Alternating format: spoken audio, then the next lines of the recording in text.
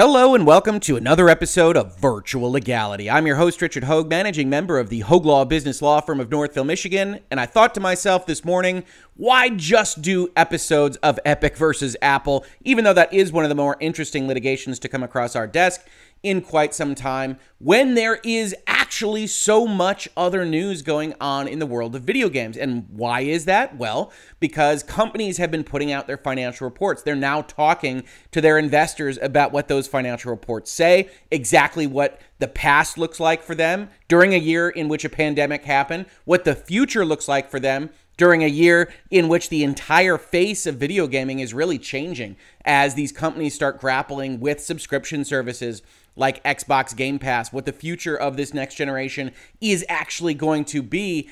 And out of those conversations are coming some pretty big news items. Here on your screen is the logo for Ubisoft. Now, I know a number of you have thoughts on Ubisoft and Ubisoft's production. As you might know from this space, I'm a little bit more lenient towards them than a lot of you. They are one of my favorite publishers, even if they mostly make a single game type that they then put different skins on. I really enjoyed Valhalla. I really enjoyed Immortals from last year, Immortals Phoenix Rising, formerly Gods and Monsters.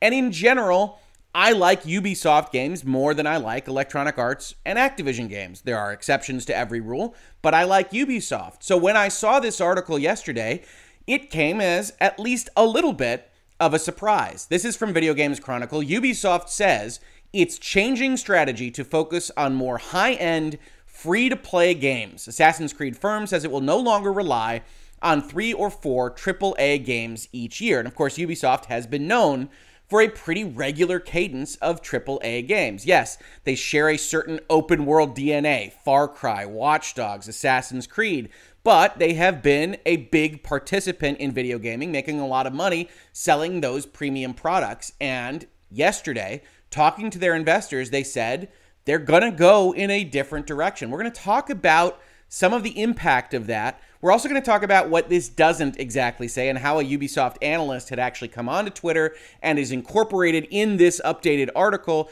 to suggest that it isn't as bad as it seems, which it undoubtedly isn't, but it's also probably not as benign as that analyst makes it look. So, reading the article, Ubisoft is shifting away from its traditional strategy. The company provided an update on its game development strategy during its full-year earnings call on Tuesday, when it said it intends to be less reliant on AAA releases as part of its overall product mix. In line with the evolution of our high-quality lineup that is increasingly diverse, we are moving on from our prior comment regarding releasing 3 to 4 premium AAA games per year.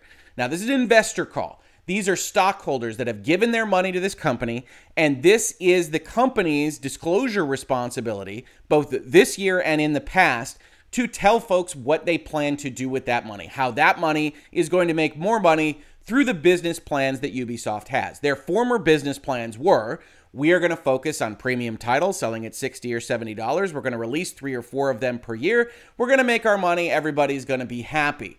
And continuing with this call from yesterday, they say that's basically no longer the case.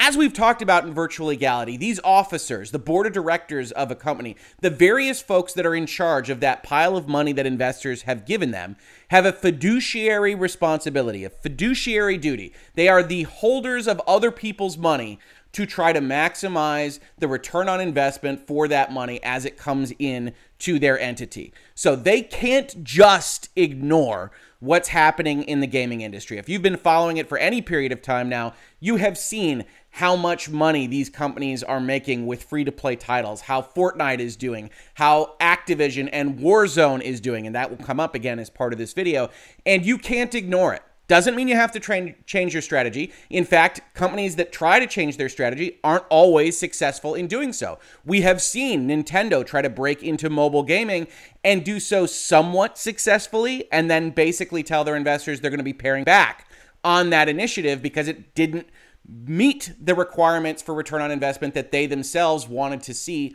out of those products. This is Ubisoft saying what Nintendo said a few years back when they said they were going to break into mobile. Ubisoft is looking at free-to-play, looking at these companies making huge amounts of money with Apex Legends or Warzone or Fortnite and saying, well, we need to go get some of that because those are returns on investment that are even higher than the initial sell-through rate of premium if you can hit on one of those genius ideas that really connects with people. And Ubisoft actually hasn't been that successful with that. They tried with Hyperscape. They've tried a little bit in the past, and now they're saying we're going to throw all of our resources at this thing with our intellectual properties.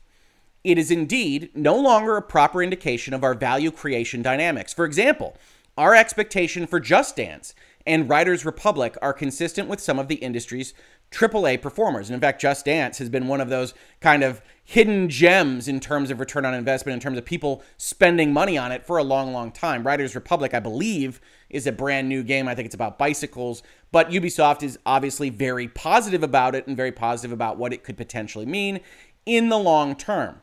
Additionally, we are building high-end, free-to-play games to be trending towards AAA ambitions over the long term.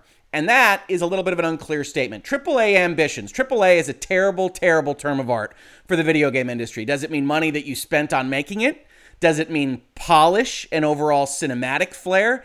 When you say it immediately after a sentence talking about AAA performers, is it about AAA generating revenue? What are you meaning when you describe AAA ambitions? And unfortunately, we're not going to get any clarity from here, except this overall kind of amorphous notion that when they say they're going to get into free-to-play, they don't mean that they are going to have Activision's Crash Bandicoot Endless Runner. They mean they're going to do something that is much more aligned with what they make on the AAA space, your Far Cry's, your Assassin's Creed, and try to make that into a free-to-play model. So it would sound to me. But what's actually going to come out of this initiative is anybody's guess. They then try to clarify a little bit. This is purely a financial communication evolution and doesn't change the fact that we continue to expect a high cadence of content delivery, including powerful premium and free-to-play new releases. These stockholders invested in this company that said they were going to release essentially standard premium video games, 3 to 4 per year. That was their business model, and they're announcing that they are changing it, but they don't want the shareholders to completely freak out. So they're saying, hey, we're still going to be selling powerful premium games, but now with free-to-play new releases. And this was presented, as we saw in Video Game Chronicle, as changing strategy to focus more on free-to-play games, moving out of AAA, moving on from our prior comment, as I put in the thumbnail to this video. And a lot of people that follow this kind of thing, that really are those premium video game purchasers and are oftentimes a different audience than the free-to-play purchasers, the people that buy microtransactions or battle passes or engage with free-to-play games, didn't take this news all that well. It got reported around the internet as effectively Ubisoft closing up shop, moving on from AAA entirely. That's clearly not what they intend, but it's also a little bit more complicated than that. So we got Jeff Keighley talking about this. Jeff Keighley, kind of the ambassador of premium video games at this point, the guy behind the Video Game Awards, often on Twitter, often on social media, on these platforms, at conferences, talking about what these companies are going to release. And he said video games evolving and changing. I called this video the changing face of gaming. Just 26% of EA revenue came from premium game sales. The rest was from live service, DLC, mobile, and microtransactions. Ubisoft shifting away from 3 to 4 premium AAA titles a year, plans to launch high-end free-to-play games, thoughts, and then Sean Boppen comes on. He's on Twitter. He responds to Jeff Keighley. He says, "Hi, regarding the Ubisoft comment, it's in reference to free-to-play becoming a larger share of the revenue pie, not an indication that there will be less traditional paid games like AAC, Assassin's Creed. The content mix is expanding, not changing. A good comp is the evolution of Call of Duty since Warzone." Now, Sean Boppen is listed here in his profile as a senior analyst at Ubisoft. So this is somebody with some street cred on these questions, but it's also not clear that he's being entirely accurate with what Ubisoft has said. When you say we're moving on from releasing 3 to 4 premium AAA games per year, that suggests to me that it's not your intent to hit that bogey anymore. It's not your intent to make sure that you have at least 3 AAA games coming out in any given year, and you're going to add to that content mix But otherwise, there was nothing preventing you from having additional games over and above that 3 to 4 premium AAA games per year. As I just mentioned, Ubisoft does that all the time. Ubisoft has additional games over its mainline flagpole releases. It has things like Hyperscape. It has things like Just Dance. And now it might have less. But there's some attempts here by Sean Boppen to quell a little bit of a nascent internet storm. Jeff Keighley says, so is this story incorrect? And this was before I think Video Games Chronicle had actually updated it with these tweets, obviously, that are happening right now. He says, well, some of the interpretations of the article I'm seeing are incorrect. I mostly wanted to steer the conversation away from free-to-play games are replacing AAA games to free-to-play is going to be an additional way to experience some of these IPs, and pointing to Call of Duty as a good example of the model. He finishes his comment by saying a good comparison is the evolution of Call of Duty since Warzone. Now, if you've been following Activision in the news, if you've been following the Warzone story, you know that Warzone is making Activision an absolute ton of money. And as a response, because this is in some respects a zero-sum game, if you've got resources delegated to making video games, they can't be making 2 video games at once, not one person. So if you've got one person, they have to be delegated to something like, oh, I don't know, Crash Bandicoot or something like Warzone. It was only a few days ago where we got news that Activision, who had made one of my favorite platformers in years in Crash Bandicoot, It's About Time, a real triumph of the form. Highly recommend it if you can get it, and certainly if you can get it on sale, since they apparently have closed the company that makes it, have moved that company over to working solely on Warzone.